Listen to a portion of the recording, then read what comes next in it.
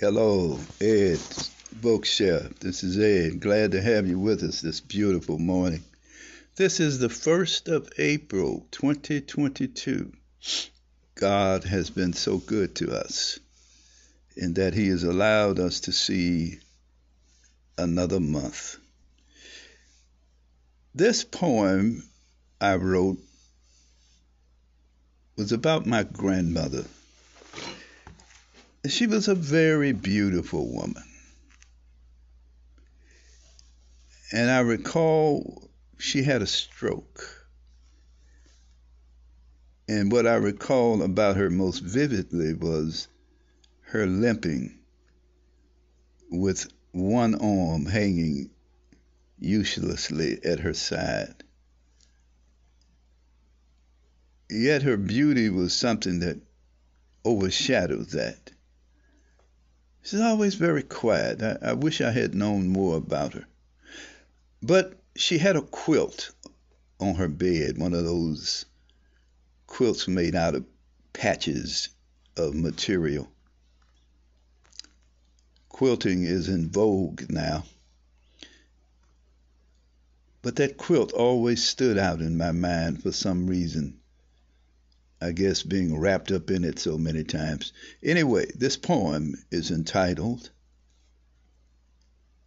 My Grandmother's Quilt. Think about that. Maybe someone in your family had a quilt. Actually, it's a piece of prose with a mixture of poems. Years ago, and summers past, when snow was falling in my town and the wind blew against all that moved, the quilt was born. I would walk in the snow as if in a daze, as the white flakes hit my nose and melted on my outstretched tongue. Looking up, my vision became lost. My laughter was loud. The cold was welcome. The journey to my grandmother's house wasn't far.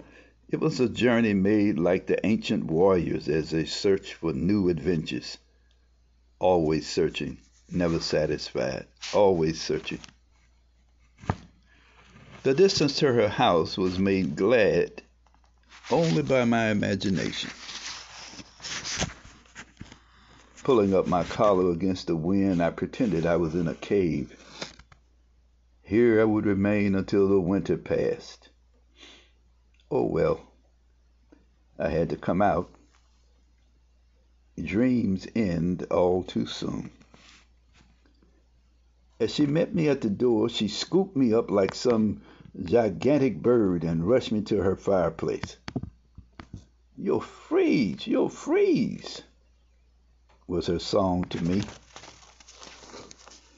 She placed me in her bed so large until space was lost on me. "Settle down, my love, settle down," the next verse of her song was sung. Then she would cover me with her quilt. A quilt so large it was as if it was hiding me from life. This quilt had squares woven in time and space.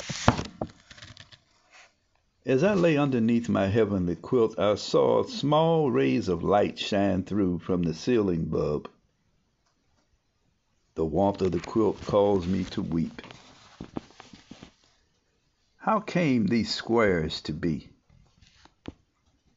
What pain had caused such labor, such determination to complete? What memories produced these squares of life, interwoven together by colors and despair?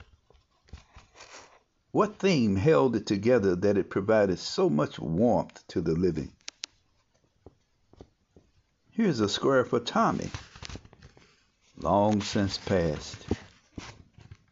Then there's a square for Anne, her square when sisters clash.